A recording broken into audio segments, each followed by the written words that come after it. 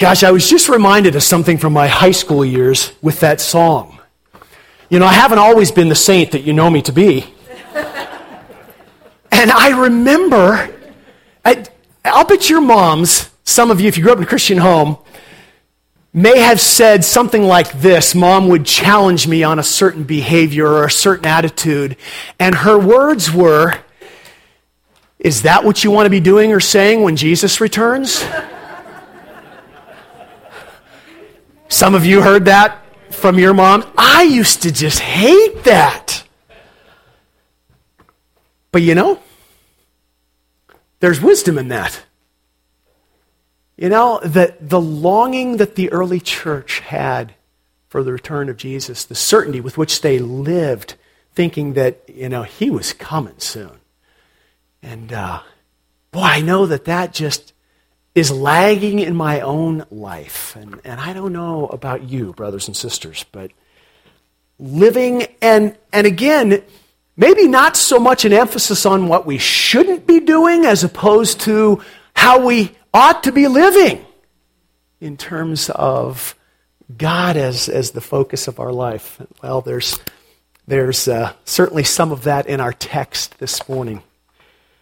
You know, for years, I have toyed with this idea of keeping a notepad and a pencil on my nightstand beside my bed.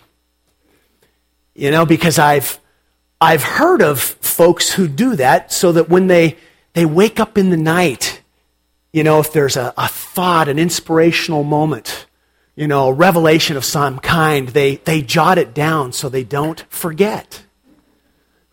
It's always seemed like such a great idea. I've never done it. There's a couple of reasons for that. I rarely wake up in the night. My wife will tell you, you know, head hits the pillow, it's like a stone until the alarm goes off, pretty much. When I do wake up in the night, it's not for inspirational moments. Just saying. However, there have been, on occasion, there have been some times when I have woken up. And it's the weirdest thing. You know, it'll be 3 a.m. and I just find myself awake. And then I lay there and I think to myself, could this be one of those inspirational times? And why have I been so lazy as to not put that notepad and that pen on my nightstand next to me? But I don't think that for long because I usually fall back asleep. No inspirations, no great dreams. I tell you that because N.T. Wright tells this story in his book, Simply Christian. He says, "I had a dream the other night, a powerful and interesting dream. And the really frustrating thing is that I can't remember what it was about. My wife dreams in Technicolor, I'm convinced. She just has these detailed, amazing dreams. But I can relate. They say we dream. Supposedly I dream. Everybody dreams, is what the world of research tells us. I don't remember a thing." So, N.T. Wright has this extraordinary dream. Couldn't remember what it was about. Then he says, "I had a flash of it as I woke up. Enough to make me think how extraordinary and meaningful it was. And then it was gone." He goes on to say this. "I think our passion for justice, a world where things are right, our passion for that often seems like that fleeting dream. We dream the dream of justice. We glimpse for a moment a world at one, a world put to rights, a world where things work out, where societies function fairly and efficiently, people get along, and then we wake up and we come back to reality." Wright believes that the longing for justice comes with what he calls the kit of being human. Such a great English-ism. Unfortunately, though, we strive for justice. No matter how hard, we often fail to achieve it. He says, you know, you fall off your bicycle and you break a leg, you go to the hospital and they fix it. You stagger around on crutches for a while, then rather gingerly you start to walk normally again. There is such a thing as putting something to rights, as in fixing it, as in getting it back on track. You can fix a broken leg, a broken toy, a broken television. So why can't we fix injustice? It isn't for lack of trying, says Wright. Yet in spite of failures to fix injustice, we keep dreaming that one day all things will be set right. Even so, come, Lord Jesus. Wright contends this. He says, Christians believe that this is so because all humans have heard deep within themselves the echo of a voice which calls us to live with those dreams that things can be right. And followers of Christ believe that in Jesus, that voice became human and did what had to be done to bring it about. I love that. And in this week's reading, if you're keeping up with our sprint through the New Testament in these 40 days, we read Matthew's Gospel and we were introduced to a phrase spoken often by Jesus in that Gospel. Kingdom of God. Kingdom of heaven. Important terms to Matthew and his understanding of who Jesus was. And I think that in Matthew's heart, there was that longing that Wright refers to as that echo of a voice which calls us to live, that place, that world where things are right. Finally, the kingdom of God, the kingdom of heaven. Those two phrases, one or the other, are spoken by Jesus in Matthew's record a total of over 40 times. That's an average. If we were reading a New Testament during this 40-day journey that had chapter titles, that's an average of about 1.5 times per chapter that Jesus refers to the kingdom. And you don't have to read far into Matthew's gospel to realize that it's very Jewish. Matthew and his intended reading audience was the Jews. And he begins with a Jewish genealogy, and then he places Jesus clearly in the lineage of King David. And then comes the birth of Jesus, followed immediately with big trouble for the Jews, having to do with Herod and the visit of the Magi. This just jumped out at me this week. So familiar, and yet I just never had seen it like this. Matthew places Jesus in that line of King David. Herod, at the time of Jesus' birth, was the king of the Jews. Now, that was more of a self-proclaimed title. The Jews hated Herod. The Magi arrived in Jerusalem, the city of the ancient kings of Judah. And what was the question, do you remember, that the Magi asked? Where is the one who was born King of the Jews? And then Matthew records these words. When King Herod heard this, he was disturbed. Yeah, read psychotic. Read serial killer. His history is ugly. He was disturbed, and all Jerusalem with him. No kidding. In our house, we used to say, if the mama ain't happy, then ain't nobody happy. Well, in Jerusalem and Judea, if Herod wasn't happy, nobody was happy. And so he told the Magi, you remember the story? Oh, well, when you find him, come and tell me where he is so that I can go and worship too. Well, the Magi had no clue, but God came to them in a dream and warned them, don't go back to that old fox, go home a different way. And so they did, and when Herod, of course, found out that he had been tricked by the Magi, he was so angry. And he ordered all of the boys in Bethlehem and its vicinity, 2 years old and younger, to be killed. Horrible evil. Horrible evil. And it occurred to me, Matthew begins his gospel by demonstrating right off the bat the tension that exists between the kingdom of God and the kingdom of this world. The spiritual battle between right and wrong, good and evil. God's kingdom represented by Jesus, the newly born king, versus the king of the world, represented by Herod. But it doesn't end there. Matthew fast forwards 30 years in just a matter of a page or two to John the Baptist. And John the Baptist goes around preaching what? Repent, for the kingdom of heaven is near. Then he baptizes Jesus. The baptism of Jesus is immediately followed. Is this all familiar? You read this week, right, in Matthew? Yeah, good. I thought I saw all those heads nodding with understanding. And so Jesus then into the wilderness, led by the Holy Spirit, to be tempted by Satan. The battle lines are clearly drawn between God's kingdom and the world's kingdom, between good and evil. John the Baptist is then put in prison, and Jesus begins his ministry, which Matthew describes this way. From that time on, Jesus began to preach, repent, for the kingdom of heaven is near. And then Matthew records Jesus calling his first followers, going throughout Galilee, teaching and healing, followed by the Sermon on the Mount, which I have always considered to be the Magna Carta of the kingdom of God. Matthew's record of the kingdom of God is a clear presentation of kingdoms in conflict.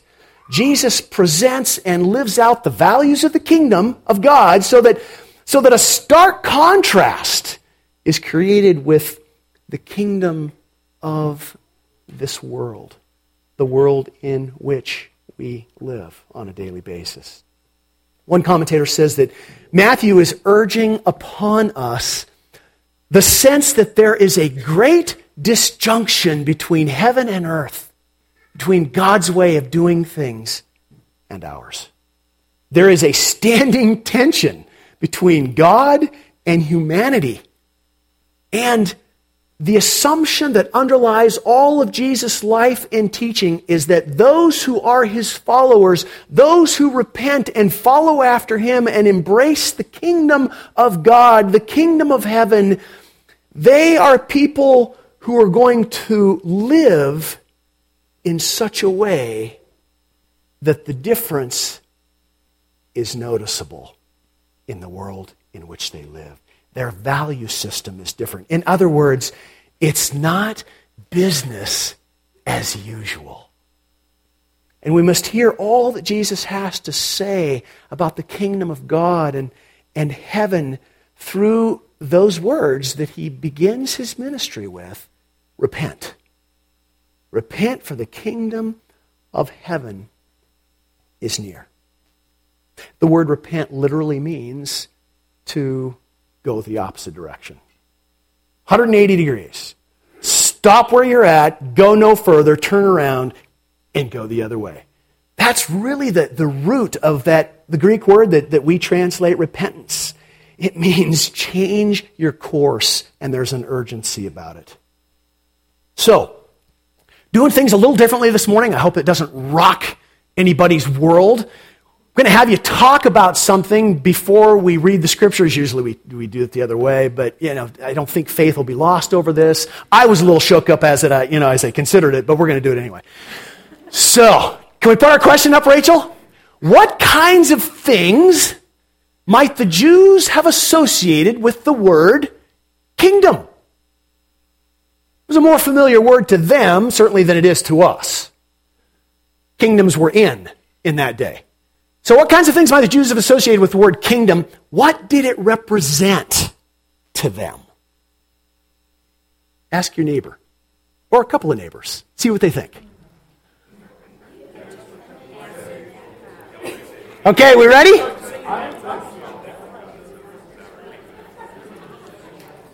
So what do you think? What'd your neighbor have to say? And then your neighbor can tell on you what you had to say. What did they hear? What did it mean to them? The word kingdom. Yeah, more than likely that was a huge piece of what they what they heard, what they wanted out of that word. No doubt, no doubt. What else? What else? It was their rightful place. It was their rightful place. Okay. They knew for centuries. They were God's chosen people. Yeah. This is our city. This is the city of our kings. Yeah, our history. Good. What else? I'll bet that was a part of it. Very reasonable. Very reasonable. Some of the miraculous stories that were a part of their history. Such a great point. Yes. And do you remember why? Do you remember why they asked for a king? So that we can be like the other nations. And God just went, oh, what have I done? Good. There was another hand here somewhere. Did I miss someone? Oh boy. Didn't they though? Wrestling with the fact that there are others who are now part of God's plan. Good stuff. Good comments. No doubt. The idea of kingdom was rich in their history. God's place in that kingdom, that he had called them to be a people. You know, it was a geographical location where they belonged. It was a place of safety and security. That's what a kingdom meant. A certain way in which relationships with others would be lived as they shared in this kingdom, life together in this kingdom. There were rules in a kingdom that governed the way of life. And they were living under rules as they lived under the Romans, but that was not what they wanted. Those were not godly rules. There were rulers, certainly, citizens who had to give attention to those rulers, law and order. In a good kingdom, there was justice and consequences for bad behavior. There were obligations and taxes, protection for citizens. In a lot of ways, not hugely different from our understanding of life in the country, life in a state, life where we live under authorities, ruling structures. There was just one significant difference, and that was what? What they didn't have for many years. A king. A king. The clue was in the word, kingdom. Yeah. It was about the king. Kingdoms have kings, which makes a kingdom strikingly different from the function, certainly, of the government in our country and many countries in the world. In a kingdom, the king is in charge. When Jesus talks about the kingdom of God, he doesn't have a democracy in mind. God is in charge. There is no question in the mind and the heart of Jesus. God's authority is not questioned, at least not without severe consequences. In a kingdom, the king's rule is not up for election. There are no term limits. The way that the king determines life will be lived is how life will be lived. It is expected that the citizens of the kingdom will obey and not question the king's orders. In other words, the life and the happiness of citizens of a kingdom are not determined by a vote. They are determined by the edict of the king, take it or leave it. Good king equals good life. Bad king equals bad life. The mindset that comes with being citizens of a kingdom is vastly different than the mindset that comes in a country where we are blessed with enormous freedoms and have opportunity to chart the future and the direction of where we go. A kingdom is ruled by a king. And that's what Jesus has in mind when he talks about the kingdom of God, the kingdom of heaven.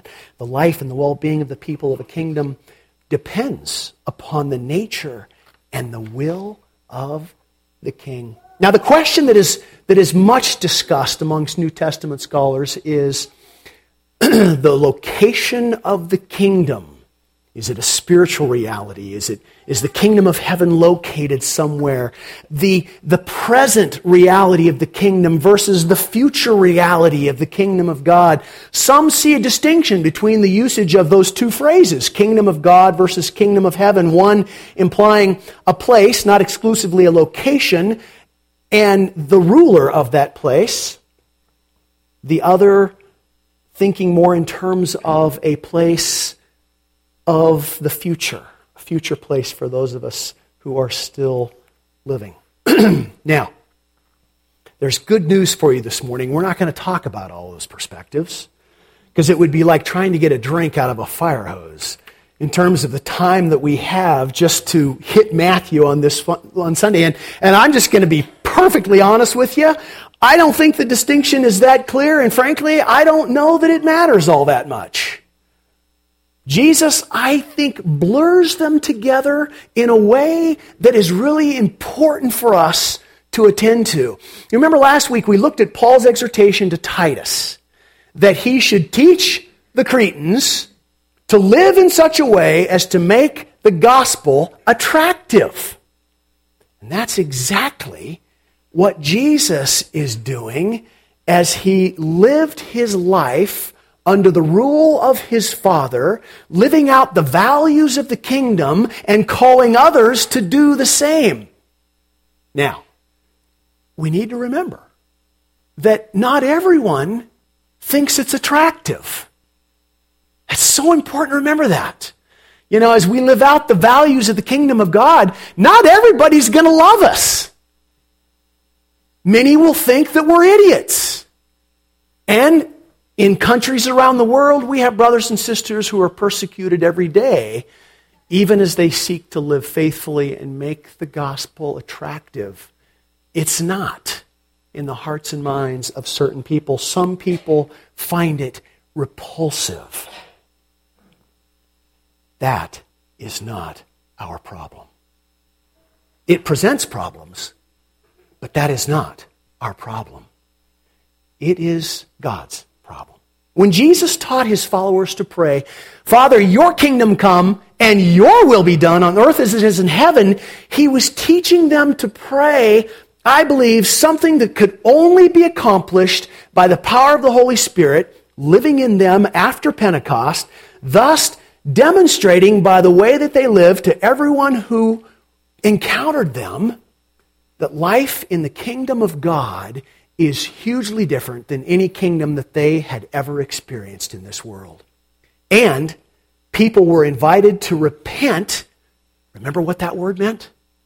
Change, turn, repent, and do what? Live life in the kingdom of God, the kingdom of heaven, so that they would experience the blessing of the life that they were created to live. I love what D. Martin Lloyd-Jones says about the kingdom now and the kingdom in the future.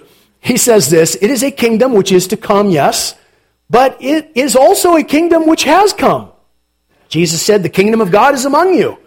Jesus also said, the kingdom of God is within you. So the kingdom of God, says Jones, is in every true Christian.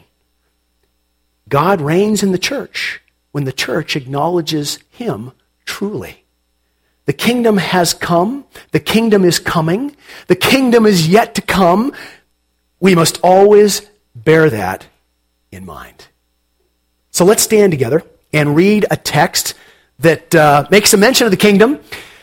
Not from Matthew. I hope you'll forgive me for that. This is coming from Colossians because I love the way that Paul ends this text. Paul begins his letter to the Colossians with great excitement, enthusiasm, and joy because they've responded to the gospel and others are hearing about their faith in Christ and it's producing fruit in their lives. And having said all this, then he writes, together, for this reason, since the day we heard about you, we have not stopped praying for you. We continually ask God to fill you with the knowledge of his will through all the wisdom and understanding that the Spirit gives. so that you may live a life worthy of the Lord and please Him in every way, bearing fruit in every good work, growing in the knowledge of God, being strengthened with all power according to His glorious might, so that you may have great endurance and patience, and giving joyful thanks to the Father who has qualified you to share in the inheritance of His holy people in the kingdom of light. For He has rescued us from the dominion of darkness and brought us into the kingdom of the Son He loves, in whom we have redemption, the forgiveness of sins. And all God's people said, Amen. Go ahead and be seated.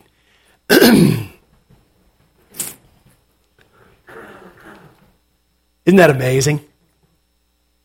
God has qualified us to share in the inheritance of His holy people in the kingdom of light. As Rick Baldacci loves to ask, what kind of a God is this? Incredible God.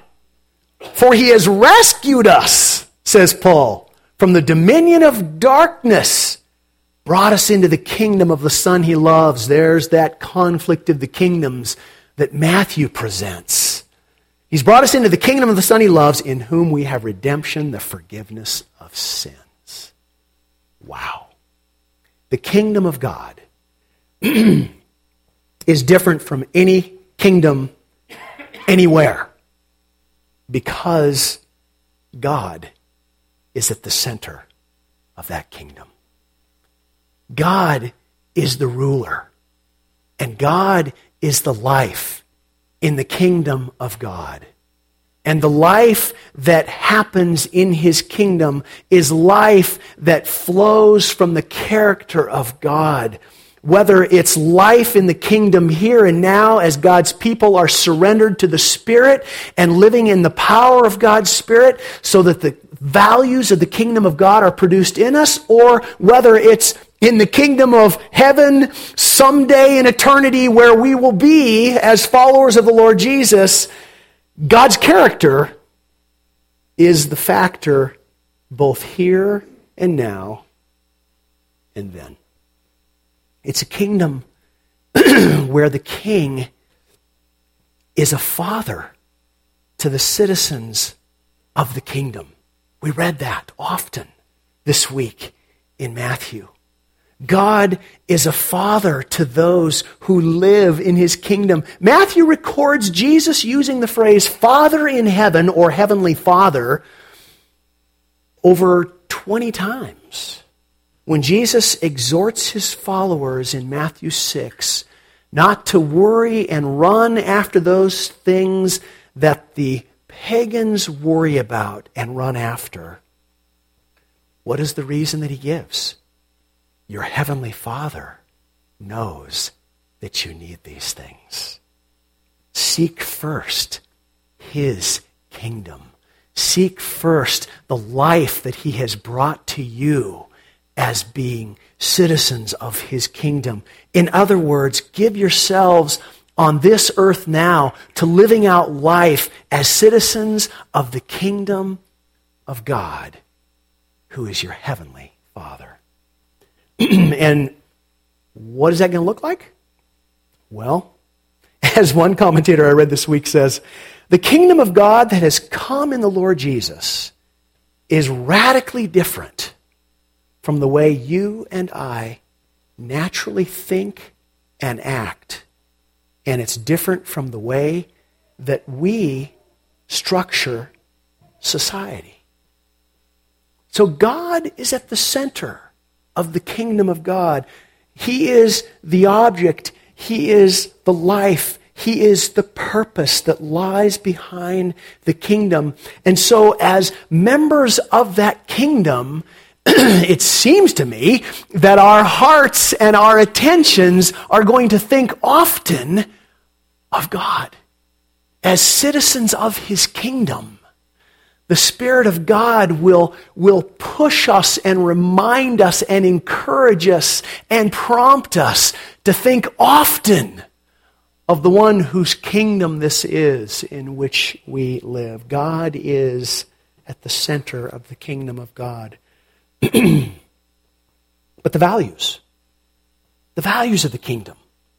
Well, you read about a lot of those this week in Matthew as well. Let me give some descriptions.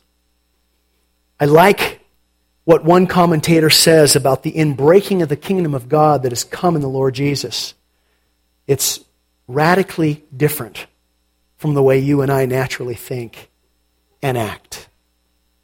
The Beatitudes, read through those in Matthew this week, gives us an image of those who are blessed.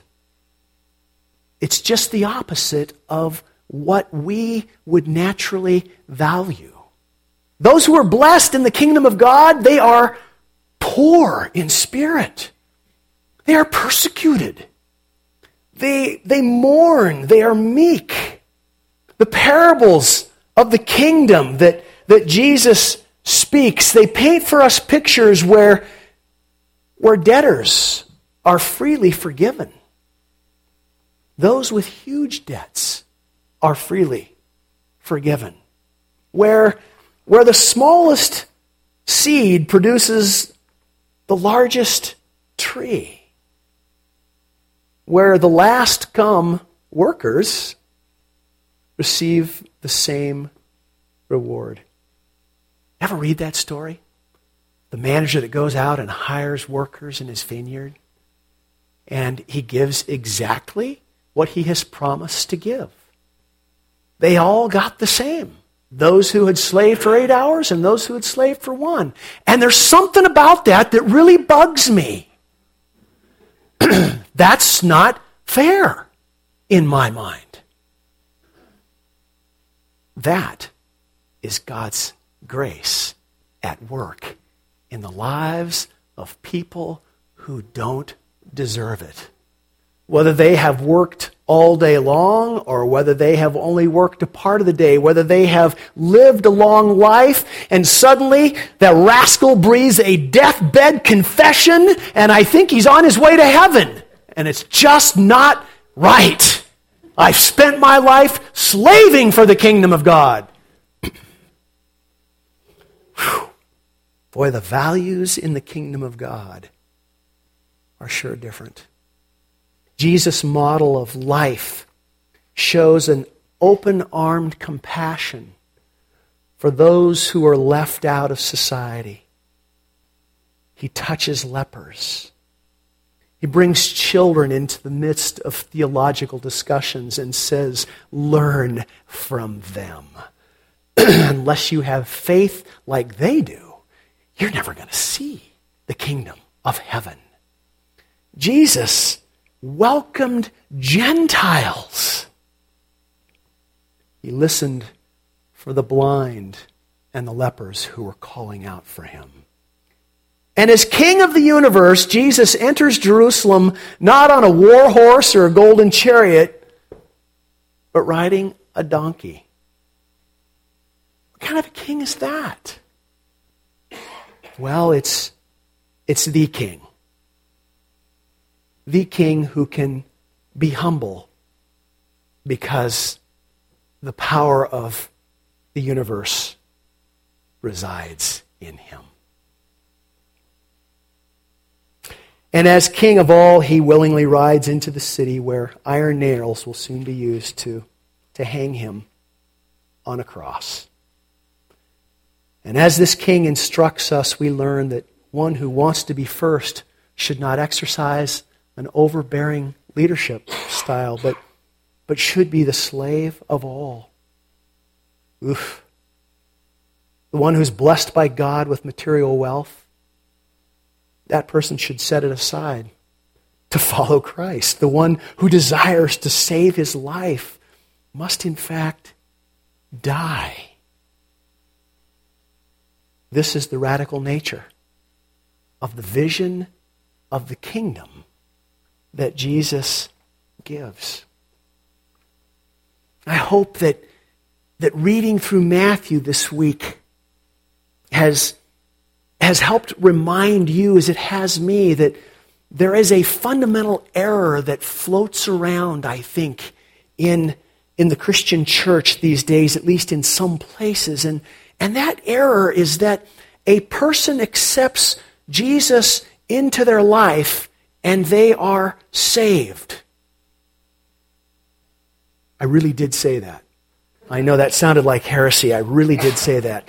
Let me expand. First of all, I think we need to be really cautious about the language that we use, because I don't see anywhere in Scripture that it talks about accepting Jesus. Accepting Jesus. It does speak of God accepting us based upon what Jesus did for us on the cross, and His righteousness then is appropriated in us through repentance and faith in what God has done for us. Make sense? So far, so good? And second, I think that salvation shows itself in a life that is empowered by the Spirit of God, giving evidence of the values of the kingdom that are taught and modeled by Jesus. And a couple of Sundays ago, I stood right here and said, I don't want to preach a legalism. And I hope that that's not what you hear me saying. You know, legalism is when we are attending to those things that others say are important for our salvation.